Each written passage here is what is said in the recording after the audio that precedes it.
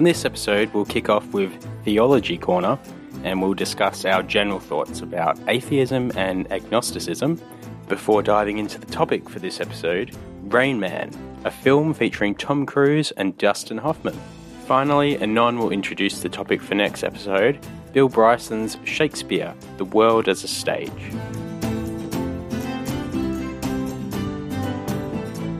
Hello, and welcome to the Culture Quest. We are but humble adventurers, and today we definitely got the rose bushes. With me, as always, are Peter. Hello. And Barrio. Of course, yeah. Yes. Yeah. That's a really bad impersonation. Yeah, that was terrible. That's a good try, though. And I am Inon. Thank you, the listeners at home. My heart was in the right place.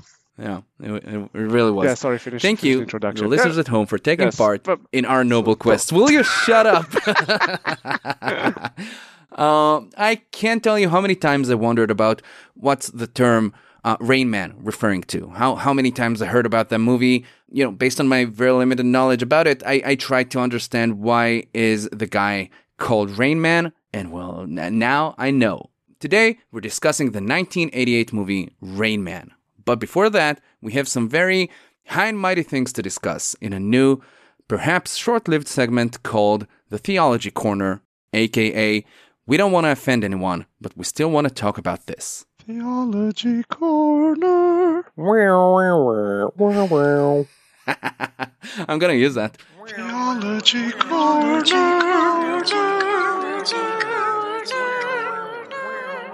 So, none of us are very religious people. And so the question on the table today is the difference between atheism and agnosticism. And where do we place ourselves on that scale? Peter, you brought up this topic in the first place. So enlighten us. There's basically kind of a fine line between agnosticism and atheism. How would you describe the differences between those two definitions? I wouldn't say there's a fine line, but since you put it out there, So agnosticism is, if you're unfamiliar with the word, it's basically having no opinion on something. Or, like, to be agnostic is just it's not necessarily to be impartial, but it's more to not lean one way or another. And it may be because you haven't done any like research, or it could be the opposite. It might be because you've looked at both sides, they both seem kind of compelling or reasonable, and you sort of couldn't tell the difference between them. You just would say you're agnostic towards them. Yeah, it's basically saying, I don't know. Like, Gnostic, I think, is from Greek of knowing. So, agnostic, not knowing. Yeah. However, if, like, there's definitely more people that identify as agnostic atheists than agnostic religious people, because I'll go through what atheist is really.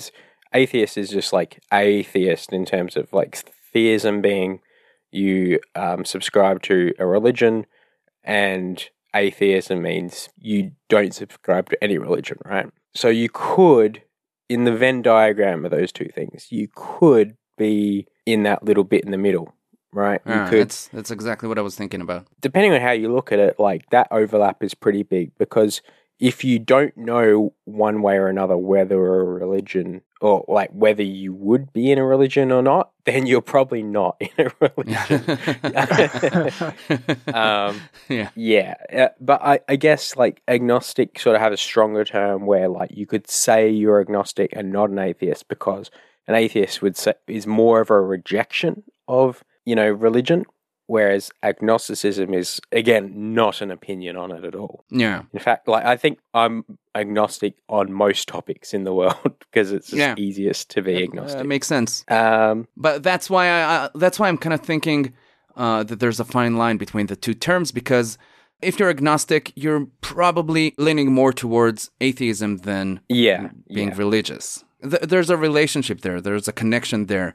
So, but yeah, those are definitely two different things. The only way I could see you being agnostic but also being religious is maybe if you're just referring to like whether you're maybe agnostic towards the truth of religion, but you still do the practices. Like I know a lot in modern day, like I know a lot of Jews sort of do the practices, but like if you would ask them, do you believe, then they would just say literally no. But, Yeah. we still do It's this kind of a stuff. So you tradition could kind of almost thing. call them a religious agnostic, but Or maybe a religious agnostic is someone who would say, I think there's a God, but I don't know. yeah, like a Pascal's wager almost, yeah. Do you want to describe where we sit on this spectrum? So I guess like I definitely started agnostic because it's a hard question and it's hard to commit to any other. Like I guess it depends whether you believe in kind of like a religious God or the God of the universe, which is a bit more ambivalent to the rituals that you do or don't do. Yeah, I think any spiritual kind of higher power falls under that category. Yeah, I think so it's all the same. I think that I never believed a religious God. I don't know. For me, it doesn't make sense. Like if there is a higher power, that it will be that interested with what you eat and what you drink and what you wear. So it was always like whether there's a higher, God of the universe or the universe itself, or if there isn't. And I was on that fence for a while. Then I read the God Delusion of Richard Dawkins, and I think that a lot of the arguments there were aggressive and, in a way, also a bit one-sided.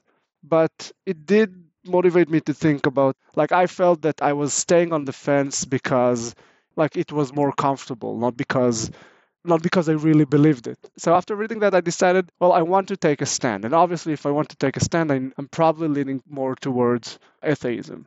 I think for the past 5 years, 6 years, I think I kind of define myself as an atheist. And I like that. It's freeing in a way. That's also the thing about labels, right? It sounds a bit stupid, but once you commit to a label, it affects a bit the way that you interact with yourself and with the environment. It does, yeah. So like I found myself in theological arguments taking more the atheist sides, and yeah, so that was kind of my journey. I gotta say that personally I enjoyed this transition of the agnostic fence to a side, but I completely understand. Like I think being agnostic make really sense for a lot of people. Yeah, I kind of went the other way. Like I used to think of myself as an atheist, but today I lean more towards agnostic. But not because like I'm opening my mind towards religion or anything at all. It's just because I just don't think that there's anything to discuss here. I don't think that there's no way to know about God. There's no way to know if there's a higher power that's affecting us. And until there's anything to discuss, I don't want to even kind of define myself. Like I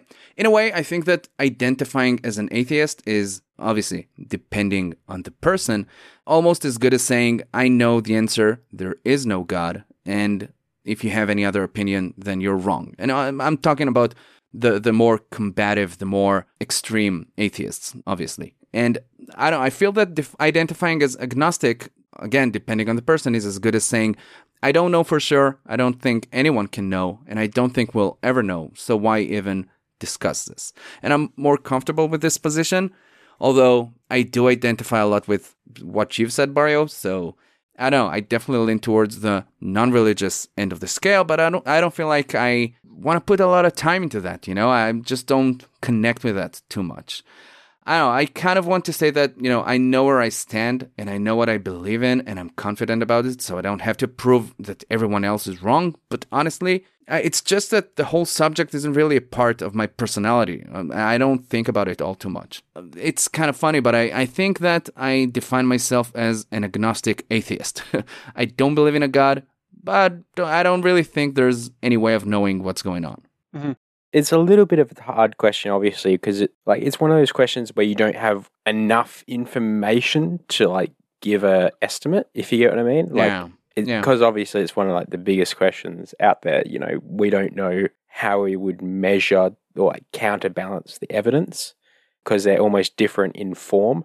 But I would say on the scale from pure agnostic to diehard atheist, I would say I'm definitely closer to the atheist side, but just a few notches back. So if I said I was a pure agnostic, it would seem to imply that I'm neither more leaning towards atheism or theism, right? But I would say I'm definitely leaning more towards atheism, because just looking at the arguments, I find that the areas where religion could possibly exist are sort of, say, for instance, before we saw inside the atom, right? Once we break the atom open, then potentially, God might reach down and be like, good job, guys. Here's the playbook.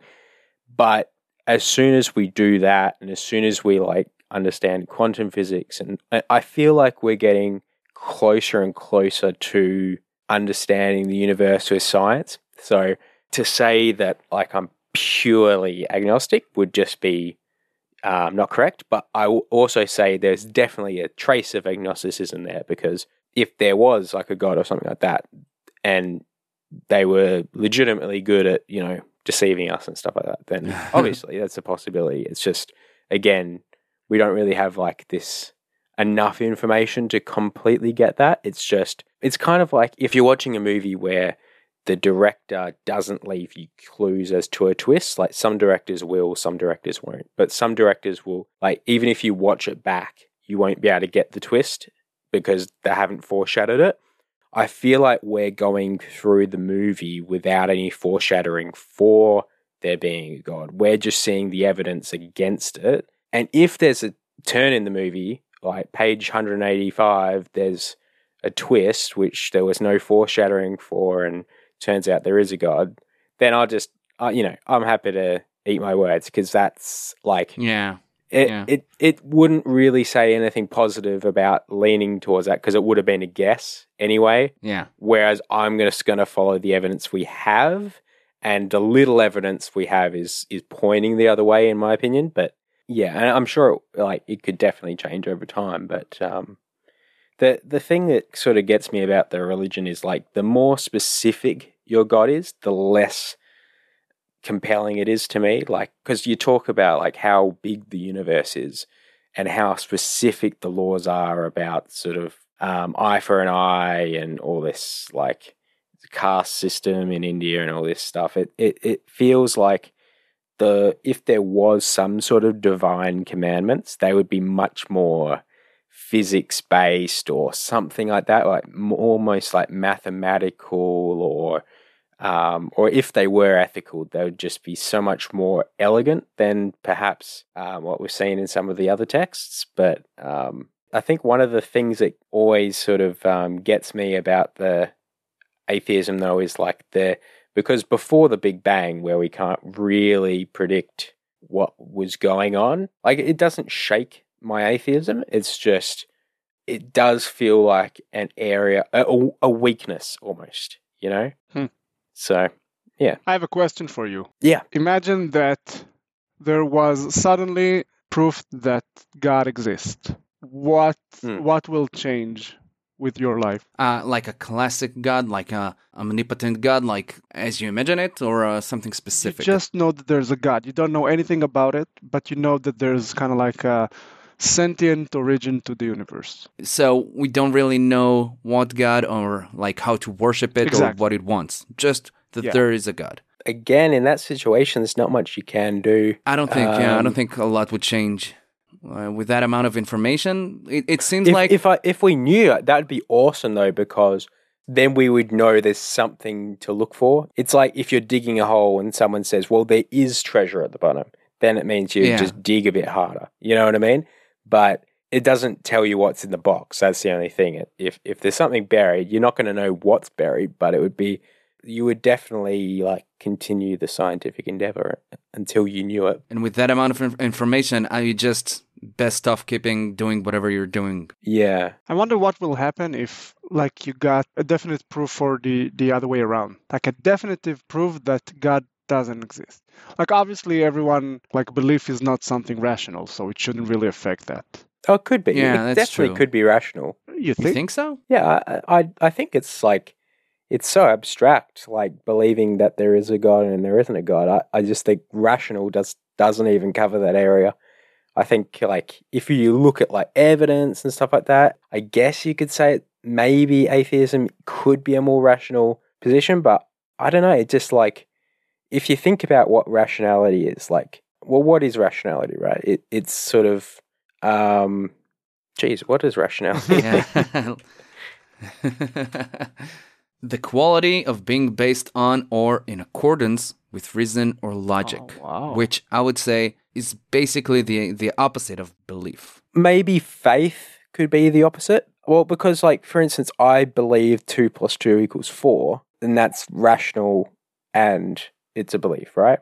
But I feel like many people would have reasons for believing that God exists, and I don't necessarily think that's irrational. Like, maybe their reasons are fallible, but I don't know. It's like, because I would say a lot of people say, well, I believe God exists because, makes my life better or something like that. And that doesn't seem irrational. That seems completely irrational to me. Like, I have to think about this some more. But when it comes to stuff like that, to religion, to stuff that actually changes how you live your life, it doesn't seem rational to me. Yeah, I agree. Rationality is overrated. Yeah. Yeah, that's true. Like, believing in a God, believing that there's something bigger than us, I can totally see that, because everyone comes to those conclusions from a totally different I think, direction. I could be wrong about this, but I think there's a term, sort of like a semi-technical term, but I think it's non-rational.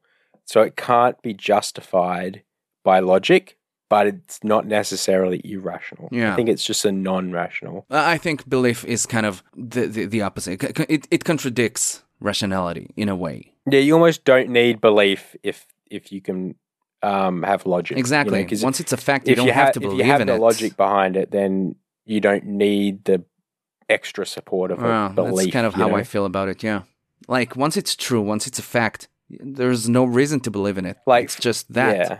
Yeah, like, I guess it's a little bit of like a linguistic kind of thing. Yeah, but like, if you saw someone boiling the kettle and then someone asks, hey, is the kettle boiling? You say, I believe so. Oh, I believe I saw this person come in, but you just saw them. It would be I guess belief would make you seem less certain than if you just said yes.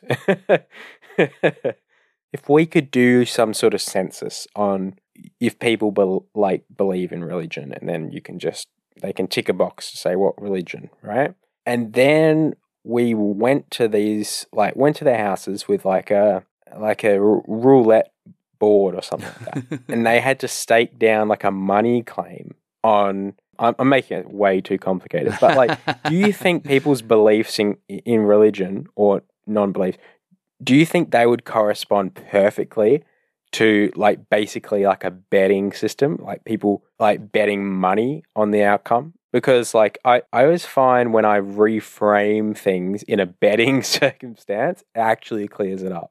Like if someone's like saying, oh, is this person guilty or not? And I know obviously with criminal law and stuff you have beyond reasonable doubt. But if I just say like, oh, look, he could have been, could have not been, who's to say? And then they say, well, would you put $100 on it? And you would say, absolutely, like, because I would want to win money on that. Like, it kind of, it clears it up almost. It's a weird sort of mind trick for me, but I find it's something about money that, really clears the fog for me. But I wonder if someone who was potentially not a devoted religious advocate or religious person, perhaps they were a little bit religious, right? You wonder if you gave them okay odds on their religion being true, you wonder if they're sort of like, not half-hearted, but like they're not the strongest religious person, but they still are religious. You wonder if they would bet less than like a priest, but they would bet much more than like obviously an atheist, I wonder if that would sort of align. Well, I'm just assuming someone who's so invested in it would almost think if you devote your life around it, you would bet almost any amount of money because you know it's true in some sense. But if you're like a believer, but not a very religious person, you're just a believer, then maybe you'd bet like $20. Yeah, like potentially you say, oh, I'm not sure, but like you think it's more than likely, It's interesting when we get into percentages. Like, for instance, if it was like a 70% chance that the Christian God was real, like, would you start praying and stuff like that? Because there's 30% chance you're wasting your time. Yeah. But 70% chance it's like the human mind is like almost not designed for like probabilities. Yeah, but let's say that there's like a 70% chance that there is a God, and I haven't been praying up till now, then I'd think, then I'm good. Like nothing bad happened to me until like. Oh, yeah. I'm taking the 30%. But it's still 30%. It's still not likely. No, maybe there is a God, but he's cool with me. You were doomed to begin with. Yeah, There was like a poll in Australia or something, and I think some candidate had like a 28% chance of winning, as per like sort of like the date polls and stuff like that. And then someone on the news coverage asked, "So what does that say about his chances of winning?" And like, what more could you add to 28%? Yeah. You know, like you can't really. You could say it's close to 30%, but you know, like I'm assuming putting more decimals on the end isn't really going to clarify it. You know, no, but nothing. it's funny. Something about the human mind and percentages is. I'm not sure why it is, but Yeah, we're just not wired to think that way. yeah. Anyway, Someone who maybe is wired to think Yeah. that way is Rain Man.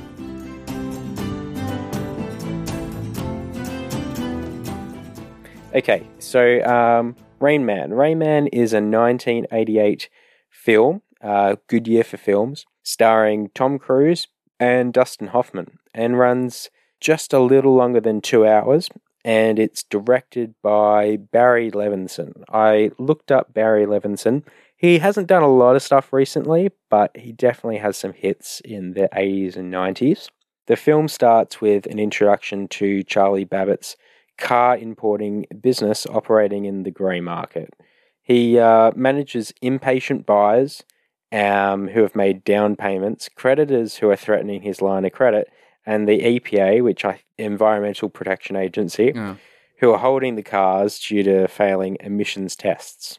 Charlie is definitely at this point in financial hardship. And then when Charlie's father dies, who he's been estranged with since a young age, Charlie and his girlfriend Susanna travel to Ohio to find out what, if anything, will fall to him in the will. Whilst he receives a 1949 Buick Roadmaster, which him and his dad fought over when he was young, the $3 million of his estate goes to an unnamed trustee. Through sheer serendipity, Charlie meets his heretofore unknown brother Raymond, or Rain Man, Babbitt, who he's autistic, albeit high-functioning, and discovering him, he finds out he is also the beneficiary of the estate.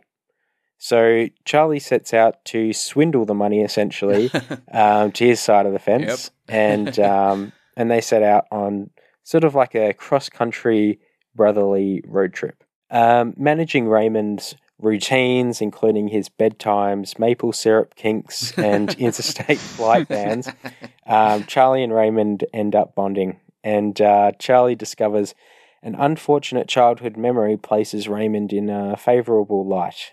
After the creditors eventually seize the cars he was planning to sell, Charlie and Raymond set out to the casino, as you do, to count some cards. They play blackjack and they managed to make over the $80,000 that was required to get the cars back.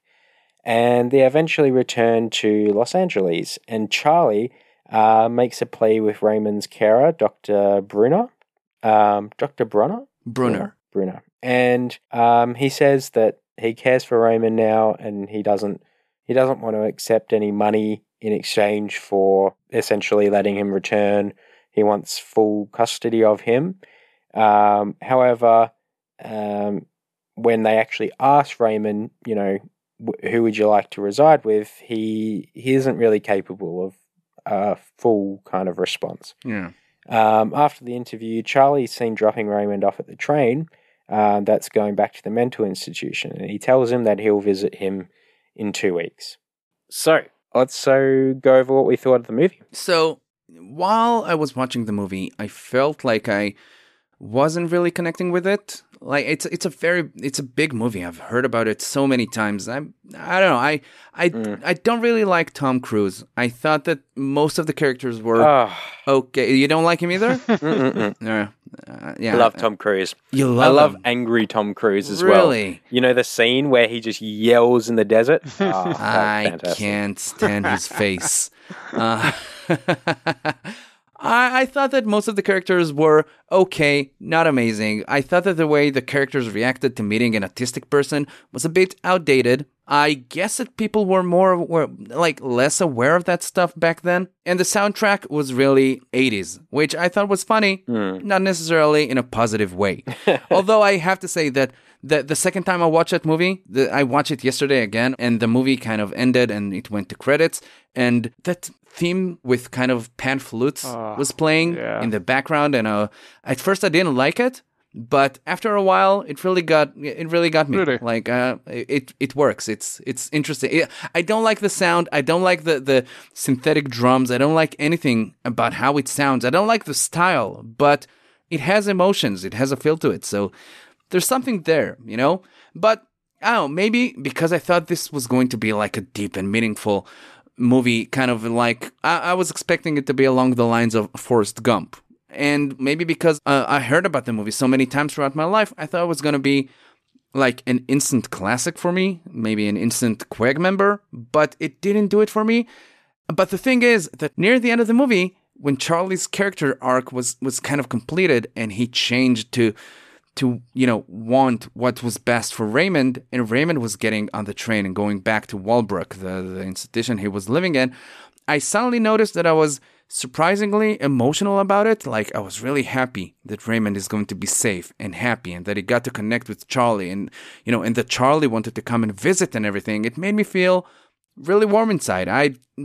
Based on my watching experience with the rest of the movie, I didn't expect to feel that good. And yeah, I also liked how in the end, Charlie and Raymond, they kind of joke around and laugh together more than they did in the beginning of the movie and beginning of their journey, and how Ray mentions how funny Who's on First sketch is and mentions their trip to Vegas. He says, one for bad, two for good, just before leaving. And obviously how Ray calls his brother my main man near the end. It shows that while Ray may outwardly seem unmoved by the whole adventure, something did trickle in, and I think that he does appreciate what he's gone through. And I think he's happy to have Charlie in his life. And I love that. So, I don't know, in my perfect world, that movie would have been made in a different decade, a decade with better sounding music and better looking clothes, and Tom Cruise wasn't in it. But other than that, I do think that it's a very interesting, very touching movie. I love the story. I love Raymond's character. I really didn't like Charlie's character, but I was happy for him in the end. I don't know. Barry, what do you think? Smooth transition. Wow. I don't know. What do you think? It was nice. It was nice. I gotta say that I also had a similar experience. I had really high hopes. I really didn't like the music. That was one of the things that bothered me most. All the pan flutes. Yeah, pan flutes. Why pan flutes? It just didn't. It didn't add up. No, not at all. Yeah. Another thing that didn't really add up to me is I really like Dustin Hoffman, right? And that role was weird. Really? It's tough. It's impossible. It's either you're going too far with it, or you're not going far enough with it. It just feels a bit forced, I think. And I'll join in on with this one. I just hate Tom Cruise. I actually, comparing to current day Tom Cruise, where he looks, I don't know, he actually somehow got less cocky than how he looked when he was young. I think that's why he's probably a really good cast for this. Yeah, that's true. That's true. For this role. By the way, I noticed as well that his face expressions kind of got softer towards the end of the film, and that was kind of like a good transition, because he's so annoying and then he became slightly less annoying, and that kind of helped with realizing the transition that they went through. I didn't really understand the relationship with what's her face, Susanna. That was That was a bit weird. She's coming back. The weird elevator scene. What? Yeah, I don't understand why she put up with his shit for so long. That's what I thought. She should have left him a long time Yeah, ago. but then she came back. I thought she left for good. I also thought it was kind of weird that she came back. Yeah. So all in all, I think I understand it's a classic, and I also understood a lot of part of watching a classic is realizing how many references you saw to it in other pieces. So that was Yeah, fun. the bit with the toothpicks. I get it now. Where is it from? There's another place that I don't remember, but when I saw him like counting toothpicks on the floor, I was like, "Oh, now I know." I don't know where it was referenced, but it must have been referenced at least in a few places. Yeah. And I think it's probably not the first road trip movie. The concept of having a road trip where you go through these life-changing Yeah. experiences. But I think, if I had to guess, I think that at the time when this was in cinemas, it was relatively fresher. You think? We've done another road trip movie on the podcast, the Muppet one, and it was like 10 years before this one. Yeah. But I think the Muppet Road Trip is not as it's different because it's life-changing. Yeah, exactly. They're collecting friends. I love road trip movies. Yeah, it's fun. There were a lot of things that didn't really add up, but I blame it on the time. But I don't know. Like I'm giving it the benefit of the doubt that maybe when did it come out? 1988. 88. 88. Yeah. So maybe then it was fresher. Yeah. But Peter, what do you think? I think I probably have come out a little bit more positive than both of you, but I think it might have something to do with liking Tom Cruise. Yeah, that helps. That's a big part. He's got like a sort of like an intensity about him, like a rhythm, almost like, you know how Jeff Goldblum has that rhythm about him? Yeah. Like he sort of is a little bit cliched almost at this point. He's just always buzzing. I find like Tom Cruise is always buzzing like that. He is. And I don't know, it's just something maybe not charming, but something entertaining about it, especially when he's frustrated, because when he gets frustrated, that's how I feel when I get frustrated, you know, like you're just like shaking uncontrollably, like you yell, it's just anything you can do to like relieve some of that tension. He's doing it all. It's great. But yeah, like at the start, I was a little bit, not nervous, but maybe apprehensive about how it was going to go, because I was like, oh, Tom Cruise swindling a autistic guy for money. Like this could be like a really dark sort of movie, you know. But I don't know, like I guess the attempt to get the money wasn't very direct. Like I guess they were just trying to bond or something like that.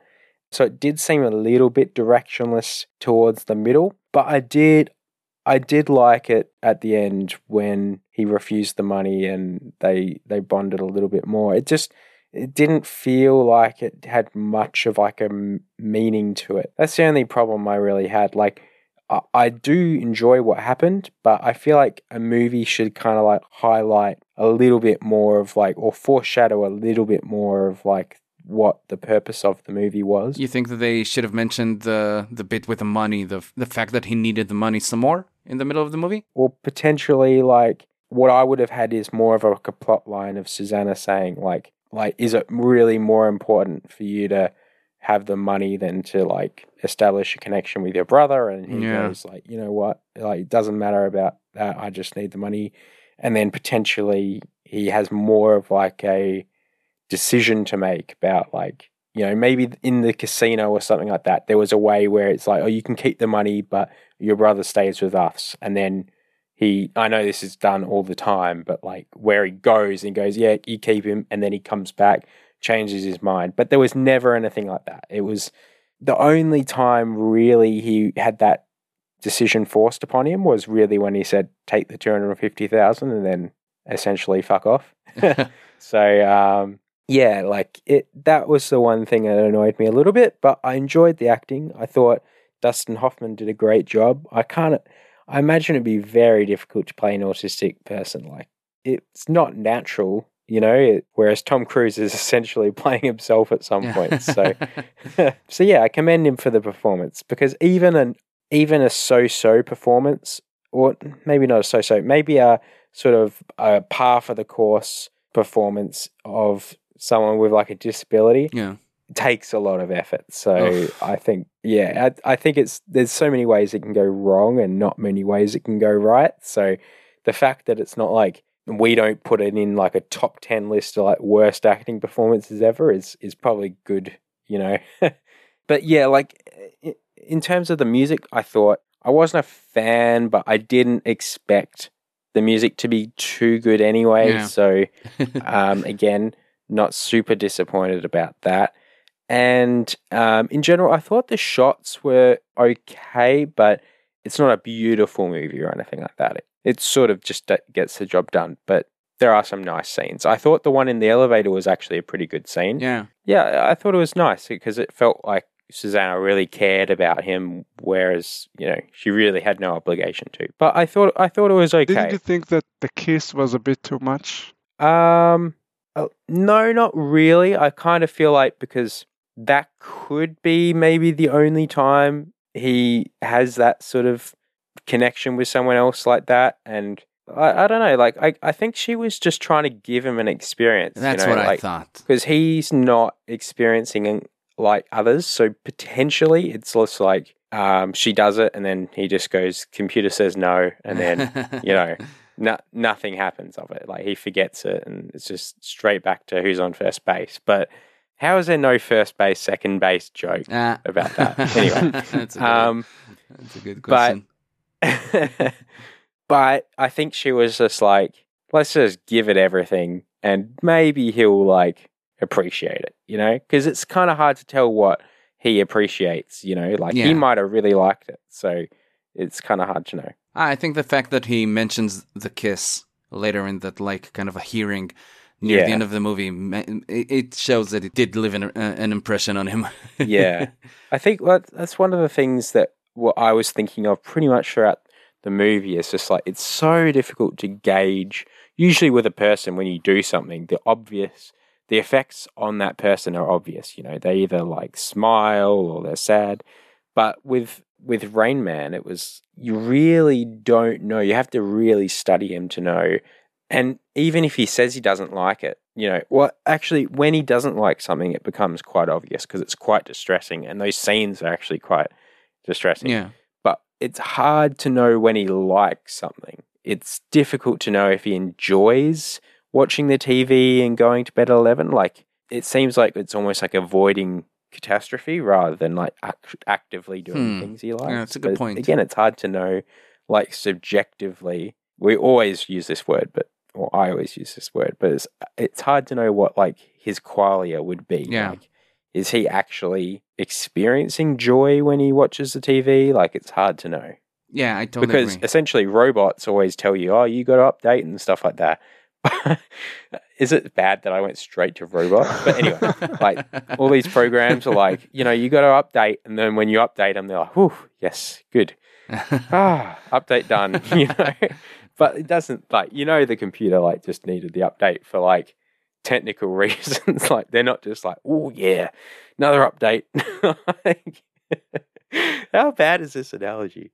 Anyway, yeah, it's hard to know, like, if he feels like positive emotion when things go right, or if going right is just important for his systems, Yeah, it seems like just to be like a relief. It's not like, oh yeah, this is good. It's just, oh, we've avoided something awful. Like, whenever he says, what's it called, judge something, and the People's Court is on in like 11 minutes, it's not like, I want to see it. It's like, warning, it's in like 11 minutes and something bad, like we have to avoid something bad. But yeah, I don't know. It's just a different person with a different set of needs, so it's kind of hard to say. I don't know if you'd agree with me. We don't,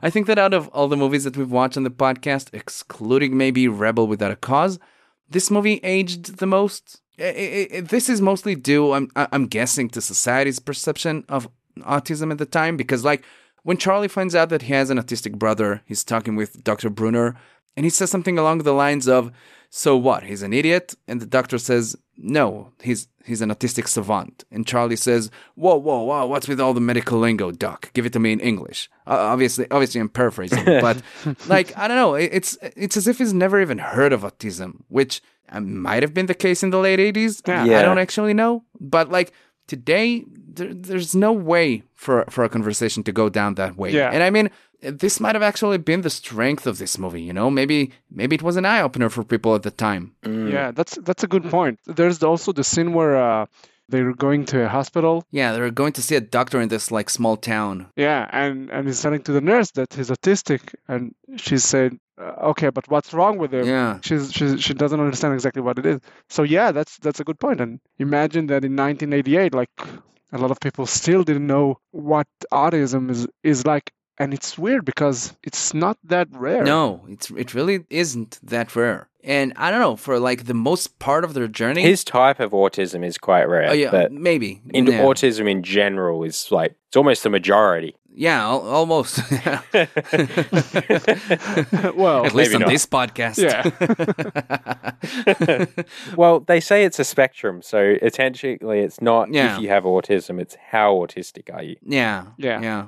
For the most part of their journey, Charlie's like acting as if he can just ignore Raymond's needs or yell at him until he gets over them or something. Like, he acts as if no one's ever tried that approach. And don't get me wrong, I think that the story of the movie is touching, but I do think that it's aged and it won't work as well today. I also don't think that you can make that movie today. I don't know. I think that Charlie's character, like in regards to how he sees autism, basically doesn't exist today, or at least it's kind of an edge case and not the norm. I think obviously, the movie is kind of with the zeitgeist of the spirit of the time that it went out when people didn't know it. But I do think you wouldn't do it. But if they produced it today, I think that there is a way to make it like more relatable to They'd have the to change a atmosphere few key today. points. Yeah.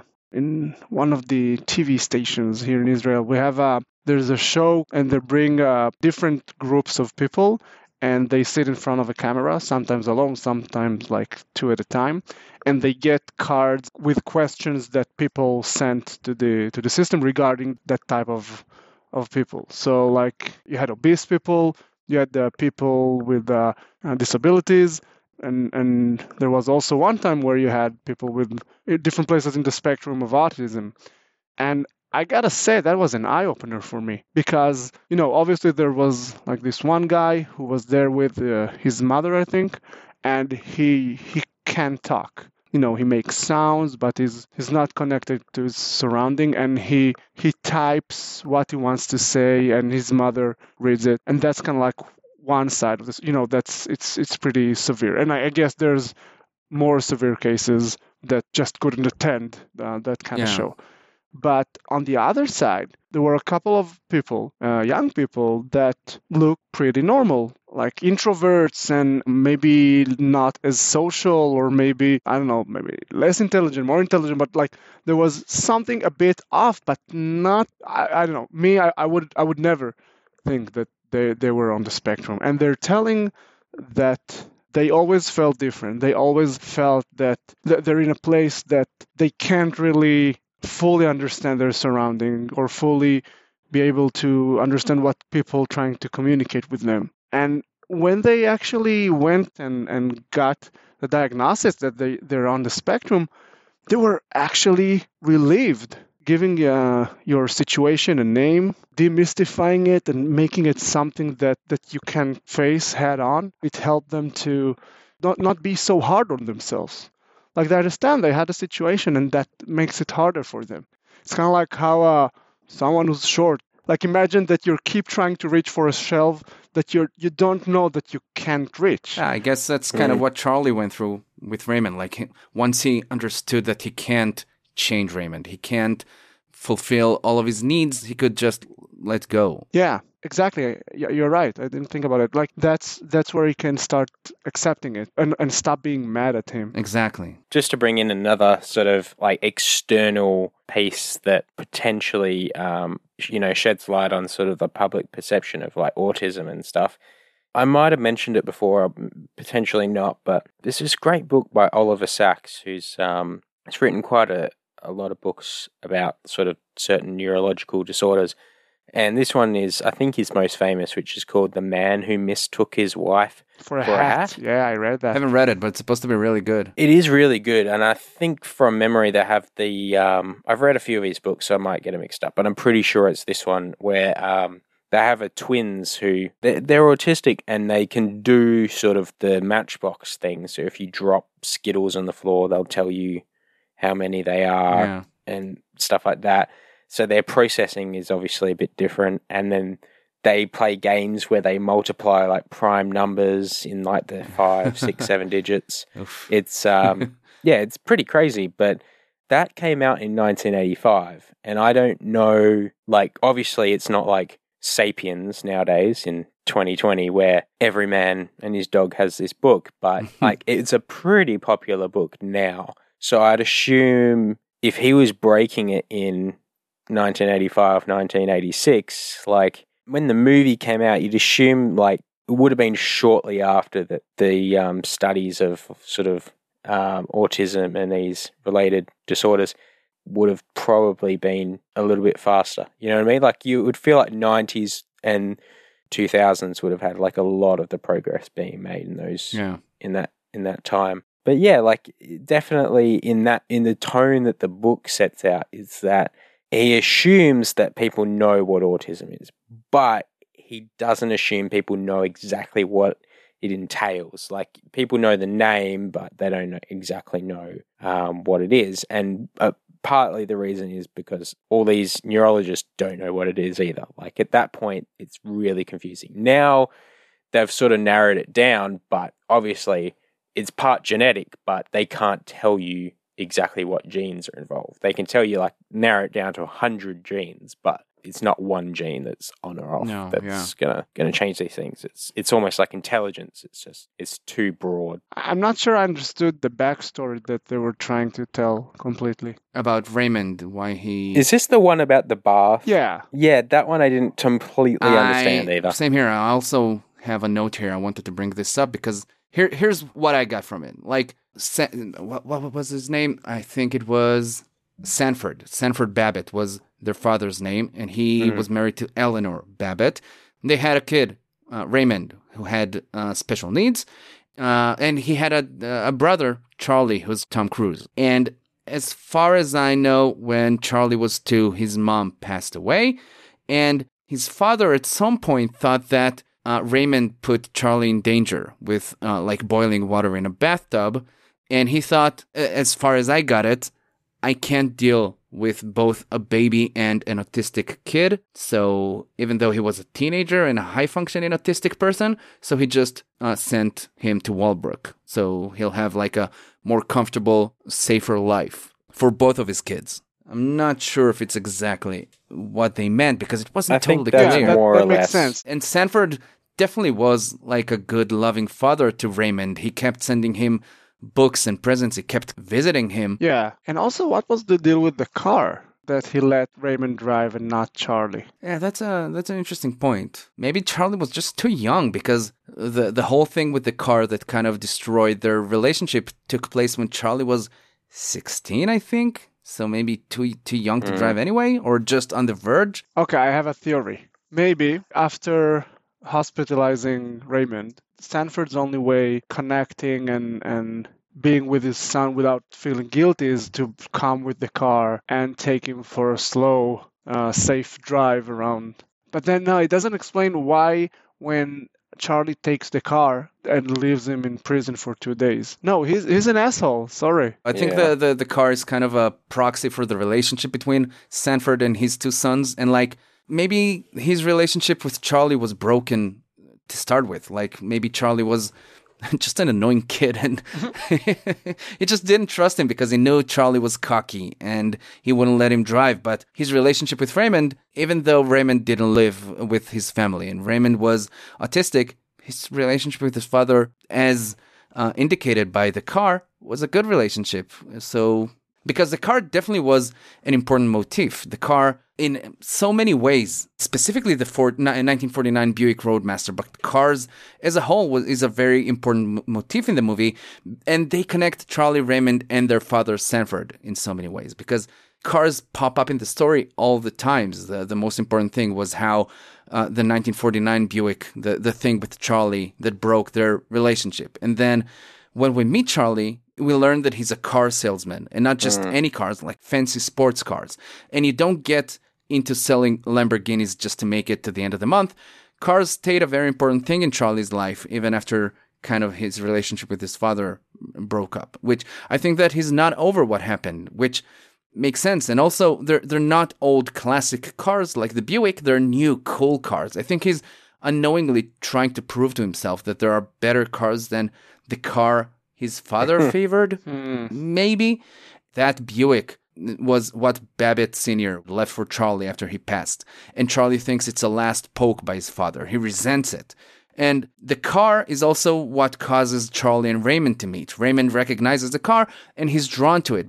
And we also learn that Sanford, he'll let Raymond drive the car. I think that the fact that he let Raymond drive the car and Charlie finds out about it, it's annoying him, He sees himself as the successful son, even though he just realized he has a brother. I'm sure it irks him. And then Charlie ends up having to drive that car from Ohio to California with Raymond, and it becomes the place in which they slowly become closer. By the end of the trip, he's almost all the way through his transition, and he wants what's best for Raymond. I can't tell if Sanford giving Charlie the car at the start of the movie was a insult to Charlie to say, look, here's all my money and you get a stupid car. This is what and rose bushes. Yeah. He definitely got the rose bushes. And this is what you wanted the whole time, the bloody car, take the car, that's what you deserve. Yeah. Or if it was, we didn't get along and it was all over this car, but here's the car anyway. And that wasn't necessarily a bad thing. I'm leaning much further towards the first one. I think it was like a bit of like a final fuck you. But the letter that came along with the will, or maybe it was just the will, kind of made it seem like Sanford always wanted to kind of patch things over with his son, but he couldn't reach him.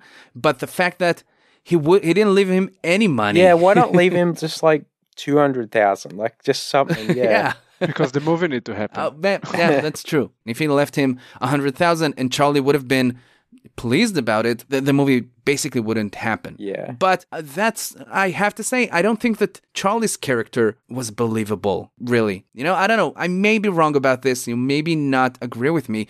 But even if you're under all the stress in the world at work, even if your father just passed away and you just found out that you have a brother, I still don't believe that you kidnap a person, especially someone with special needs, just to make some money, That bothered me throughout the movie, and I kind of wish that they went with a different reason as to why the two brothers went on the road. I think the story all in all was good. What was the plan? I think that Raymond was the beneficiary of the will, and Brunner was the trustee. Yeah. So he basically just tried to extort Brunner. Yeah, but I mean, Brunner would have to pay the money at some point to Raymond. But then I assume the mission would be to try to get Raymond to transfer some of that money to you. And I feel like the best way to do it is just to trick him, not go on a road trip. But if he's trying to convince him he likes him and maybe put the idea in his head that he deserves money, I guess from the movie it would seem like the second one. But he was obviously not saying, oh, do you love me? How much am I worth? It seemed very indirect, the way he was going to get the money. I think Brunner had complete control of the money. I don't think he had to convince Raymond of anything. Yeah, I know that, but I'm saying once he transfers the money to Raymond, then Raymond's got to keep it to himself and not transfer it to Charlie, you would hope. But yeah, it just seemed I don't know what I don't know what Charlie's plan was to get the money. I think it was going back to Los Angeles, and he talked with a lawyer, and he was supposed to become the legal guardian of Raymond, and then have which would transfer the money to him. Yeah, I guess. Yeah, and then he can just decide where the money yeah. goes. Yeah, that makes sense. Well, I don't know. Do you think anyone in real life? I know movies are more extreme than real life. Movies aren't exactly real life, but do you see anyone in this situation doing something like that at all? I just thought it didn't make sense. I didn't think it was believable. He definitely wanted to use him, but I think it was, he felt exploited. It's kind of like what Dr. Brunner says to him, like you feel like you've been wronged by your own father, and when someone is feeling cheated, I think they're feeling better about cheating themselves. Yeah, that's a good point. They were even starting to get to know each other and like each other, but then he sort of exploited him at the casino.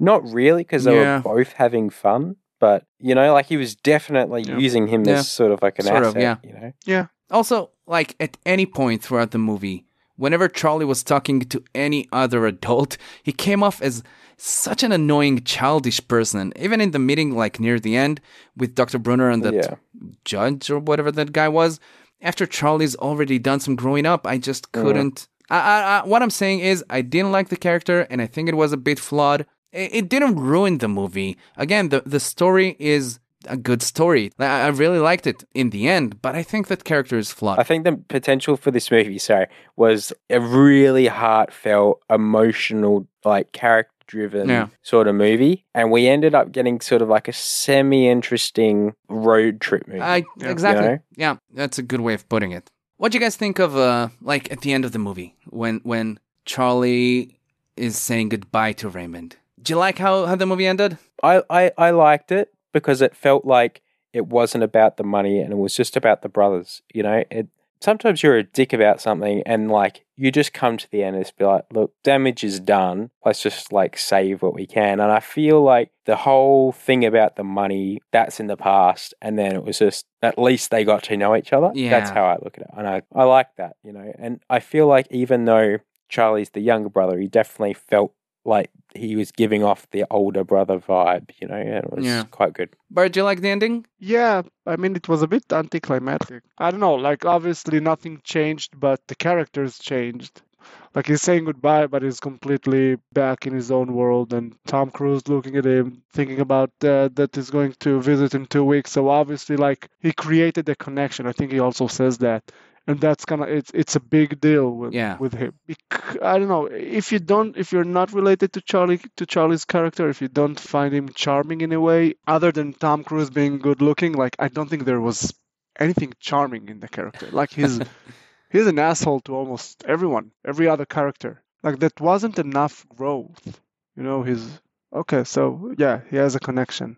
But maybe it would help if we could have seen that he's more nice to Susanna or towards my favorite character in the entire movie, which is obviously Lenny. Yeah. He was a hero. He carried movie. this. He carried this. He was keeping the business afloat. Actually, at the start, like I knew, I didn't look at the sort of the poster for the movie, but I knew Rain Man, the term, was very associated with someone who could remember a lot of things and like has a good memory or like knows numbers and stuff. And there was a little line at the start where Tom Cruise was saying to Lenny, like, all right, remember this. And then he says, whatever the line was, it was just like, we'll offer you 5% discount and they're passing the emissions or like all that stuff. And he's like, repeat, like, have you got it? And stuff like that. And at that point, I was like, oh, Tom Cruise must be the Rain Man because he's like giving these people, like hoping people will like perform to the same standard as him. I don't know, like why. I was like, oh, that's definitely him. And then they saw someone called Raymond. I was like, I don't know. I feel a bit dumb. I didn't make the connection between the name Raymond and Rain Man. Like they introduced Raymond and I didn't think, oh, Raymond, Rain Man. Oh, I didn't get that they were the same person until they literally said it later in the movie. And I feel like I should have seen this coming. I always thought that maybe, the autistic brother does something that looks like Rain, or that this was in any way a supernatural story, like where he could make it rain or something. Maybe kind of like the Green Mile where suddenly it's supernatural, but obviously nope. It should be called Brain Man. Brain Man. Let me ask you one more thing about the ending. Was there, throughout the story, at any point, did you think that the ending was going to be any different than what it was? Like, it had to be this, right? Because obviously, there was no way, throughout the movie, there was like a basic assumption that Charlie couldn't take care of Raymond. I can't see a way in which the ending was in any way different. And that's not a bad thing. I thought the way that it was going to end was somehow Rain Man was going to have some role in the business. Like, I thought he was going to come into the business. He was going to revolutionize it, almost like they've Moneyball. given him a computer, like a MacBook or something like that, except like it's him and he's getting joy out of it and Charlie's making money. It's all around a good situation. Yeah. But, he was put to no commercial use, the Brain Man. It feels a bit of a bummer because there's this whole revelation of him being a genius, but other than counting cards in Vegas, they don't actually put it in use. But I think that it actually puts the point on what the movie is trying to say, because they could have put it in use, but he won't necessarily be happy with it. So, like, the place where he's happy and content is when he's in his routine in Woodwall or whatever that place was. I have to mention, in case it would interest anyone who's listening to this, that maybe you guys know this, but the character of Raymond, the Rain Man, is based on a real person. Yeah. Someone called Kim Pick. It was in Ripley's Believe It or Not once. Oh, really? Yeah. I plan to watch, like, there's a documentary about the real Rain Man or something, and it's on YouTube, I think. Maybe not legally, but it's on YouTube. Wink, wink. And I didn't get to watch it. I couldn't find the time for it. And I saw that on the credits, there's like the special thanks bit, and he's like the fourth person on the list. He's not even the first one. I thought was funny. Yeah. But if you're interested in that, in like seeing the real Rain Man and how he lives his life, I think maybe he passed away. Yeah, he passed away in 2009 at the age of something. I'm not good at math.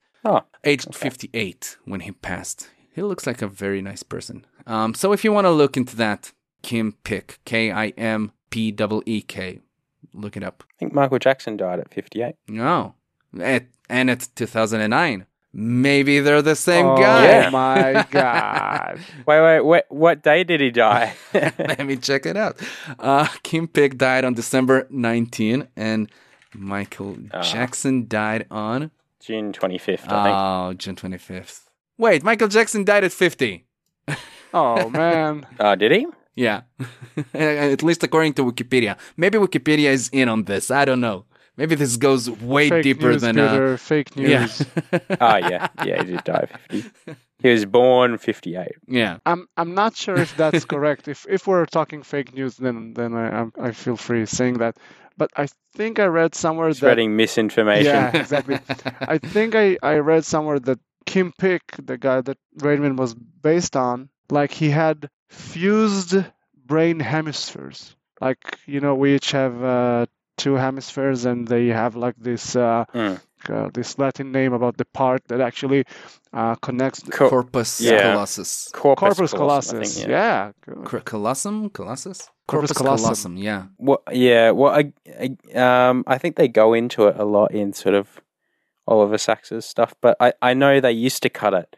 Yeah. A while ago for it helps with epilepsy. If people are having seizures, then it stops the seizure going from one side of the brain to the other. And they basically just cut it, sent them on out, pat on the back.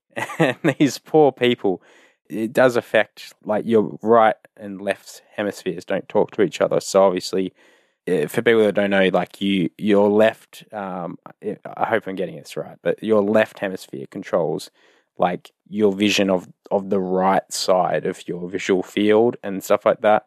So, for instance, like, you don't actually see anything subjectively, but your brain still can, like, get the information, but you'll just report nothing. So if someone shows, like, holds up 4 fingers to the right of you, and you'll experience just blackness or something there, and then they'll say, how many fingers did I hold up? And you'll say, I didn't see anyone and no fingers. And, but then they say, have a guess, and then you will say 4, and it's ridiculous. Like you always get it right, the guess, but you'll never see it. It's quite amazing. Yeah. But cutting that is like, it's amazing that it doesn't destroy your brain entirely. Yeah. It's amazing that these people still live lives, like, because essentially they live pretty much normal lives. It's wild when it becomes apparent. But besides that, like, these people are basically normal. But then, obviously there's some major side effects. But yeah, so it's to control seizures essentially. But brain's confusing, man. Yeah. I said it. I didn't like Charlie's character too much. I was happy for him in the end. And like I said, I was expecting that eventually Charlie will realize that he can't take care of Raymond on his own, and that Raymond would go back to Walbrook where he's nice and happy. And I was happy when that happened. And I thought that the movie was touching, though it didn't age well. And I don't think that Charlie's character is believable. As with a few other movies we've watched, I wish I could have seen the reaction to this movie when it came out, or at least know in what context it was released. And honestly, it wasn't my favorite movie. Something didn't click for me, but I'm definitely happy we've watched it. It's a big gap to close. Yeah, I agree. It was, I do like sort of 80s and 90s films. Even like the average ones are usually okay, I find. Like, they often come on in a Sunday afternoon or something like that on the TV. And they're usually quite good movies. However, this one was billed as like a major sort of milestone movie. What do they say? The expectations are the enemy of pleasure or something like that. But I think it was a decent road trip movie, but it's nothing that I think changed history, and in terms of rewatchability, it's like, it's not full of amazing moments, but I still had a pretty good time with it though. So say what you will about it, but I think it was okay. Honestly, you know what would have fixed the movie? A jaunty road trip song like in the Muppet movie, Moving Right Along. That would have made the movie so much better. That would have helped. I can just imagine them kind of like swinging from side to side. It was a good movie for closing the gaps. I gotta say that if things were really as presented in the movie regarding, the awareness about autism, then it's probably an important movie for making that difference. Yeah. The two brothers getting closer, it was nice. Like today, if they would have refilmed it, it could have been done better. Definitely not with Tom Cruise. Definitely with not. Someone that you actually root for. Sorry, Peter. I felt that it was a waste of Dustin Hoffman. Like, I think, like I saw him in other films, and it was so good. So I've never seen him in anything else. Not that I can remember, at least. So, as we do at the end of each step of our quest, we're going to take a vote that will decide whether or not Rain Man has a place in the Culture Quest Essentials Guide. We will vote with a gentlemanly tip of the hat for yay or an ominous stroke of the mustache for nay, and the vote must be unanimous in order for it to pass. Let's vote. Should I go first and make it quick? I think we can do 3, 2, 1 and say our vote together. Okay, I'll count down. Ready, guys? Yeah. Yep. Remember the lag that Peter had. Ooh. And that's because he's in Australia and we're in Israel. Peter's a little slower. All right, 3, 2, 1. Mustache. Ominous stroke of the mustache. Ominous stroke of the mustache. I know, that's nice, guys. Out of interest, Peter, you like the movie most, I'd say. I think I liked it the most. Would you have given it a tip of the hat? It's not really that close for me. It's a nice film, but like when I look at the Queg members, it's sort of it's a tall order. Yeah. Nice, but not great. I think, I kind of expected it to be an instant Queg member, like I said in the beginning. And I think that people who haven't watched Rain Man, any random person who just go into the Queg page on our website, maybe would have expected Rain Man to fit right in if he didn't know the movie. But now, it just doesn't cut it, I think. So, for our next episode, we're going to read a book. And we haven't done too many books, especially if comic books don't count. But the hit rate with books that we've had was pretty good, I think. We've read, as far as I remember, 3 books. We've read Douglas Adams' Last Chance to See, which is in the Quag. We've read Chuck Palahniuk's Fight Club, which is not only in the Quag, but it's the Culture Quest Year 1 MVP. And we've read Marcus Aurelius' Meditations, which gave us the cucumber quote, which is maybe the best thing ever. Now, the book we're going to read is Shakespeare, The World as Stage by Bill Bryson. It's a book about, everything that we know about Shakespeare, a very well-known name, which we apparently don't really know too much about. So it might be a very interesting biography, and obviously Shakespeare's plays are a staple of culture. I've never read anything by Shakespeare, and I heard that this book is kind of a good introduction to Shakespeare as a whole, so I'm interested. And also, Bill Bryson is one of my favorite authors. I read a few of his books, and even when he's talking about topics that I wouldn't perceive as interesting, he finds a way to make them kind of shine. So based on other books of his that I've read, I have a feeling that I'll enjoy just about anything by Bill Bryson. And this book, in terms of reviews on Goodreads, is not as highly rated as his other books, but still, I have a good feeling about his stuff. And it's just under 200 pages. The audiobook is just around 5 hours, I think, which is really short. And I'm excited to read another Bill Bryson book, and I'm curious about Shakespeare. Have you guys read anything by Shakespeare before? Like any of his plays, maybe? I did. I'm pretty out of the Shakespeare world, to be honest. Yeah. It's I kind of figure everyone else sort of has it covered. But now I'm looking forward to it. I think Bill Bryson, whilst I haven't had a lot of reading from him, I definitely respect him as an author. He writes on a lot of great topics, so I think it should be good. Yeah. I read Midsummer Night's Dream. How was it? Was it like a wild experience? Nah, Is it like nah, I don't know. I'm imagining Shakespeare as like, a life-changing moment reading one of his plays. No, like you need to come with really low expectation. Again, it's something that was literally written like 400 years ago. It's crazy. Like Midnight's Dream is from 1605. Yeah, a while ago. Pre-COVID. Yeah. Again, not as old as Meditations, but yeah. Yeah, but like imagine, meditation is philosophy. This is kind of like a play that's supposed to tell a story that you need to be entertained by. Yeah. And the standards of what entertains you kind of changed in the last 400 years. Yeah. A bit. Yeah.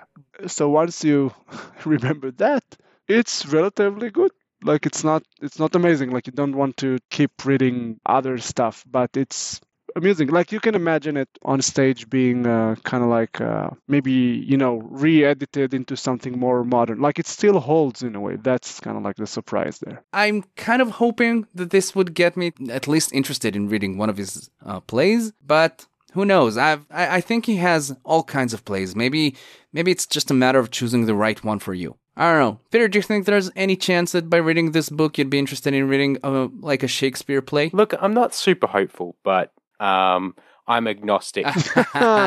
Full circle. I would have high-fived you now if you weren't on a different continent. Cool. Okay, so thank you, Peter. Thank you, Barrio, for staying true to our goal. And thank you, the listeners at home, for helping us along the latest stage of our quest. We hope that you join us again next episode, and we'll talk to you soon. Bye. Godspeed. Bye. The Culture Quest podcast is part of All the People Network. Visit our website at culturequestpodcast.com to contact us or see a list of our upcoming episodes. Follow us on Twitter at CQ_podcast and tell your friends about us. Find out more information about All the People Network and the other podcasts it includes at allthepeoplenetwork.com.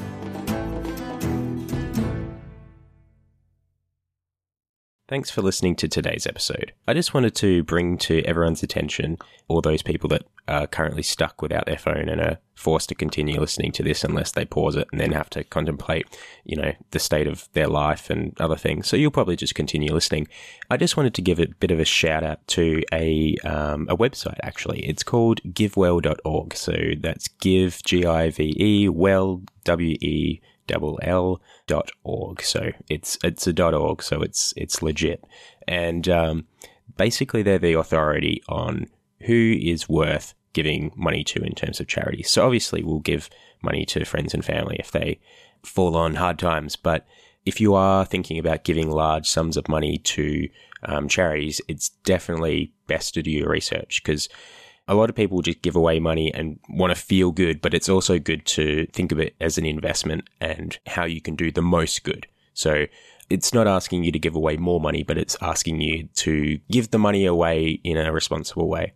And basically, they've just authorized 8 charities. So out of all the, I want to say hundreds of thousands of charities, might be a bit lower, but they've authorized only 8. And I think it's really good to just scan through the list and see if you can consider donating to these charities. So I think that would be good if we can all sort of band together during these tough times. At the moment it's COVID, but that will change and we're all going to need to support everyone. So this is probably one of the best evidence-based ways to do that. So yeah, so definitely hop on to givewell.org if you're considering, and hopefully those charities are like tax deductible or something in your country, which would be in your best interest. So anyway, this is not formal advice, but it's just a good place to go. Thank you.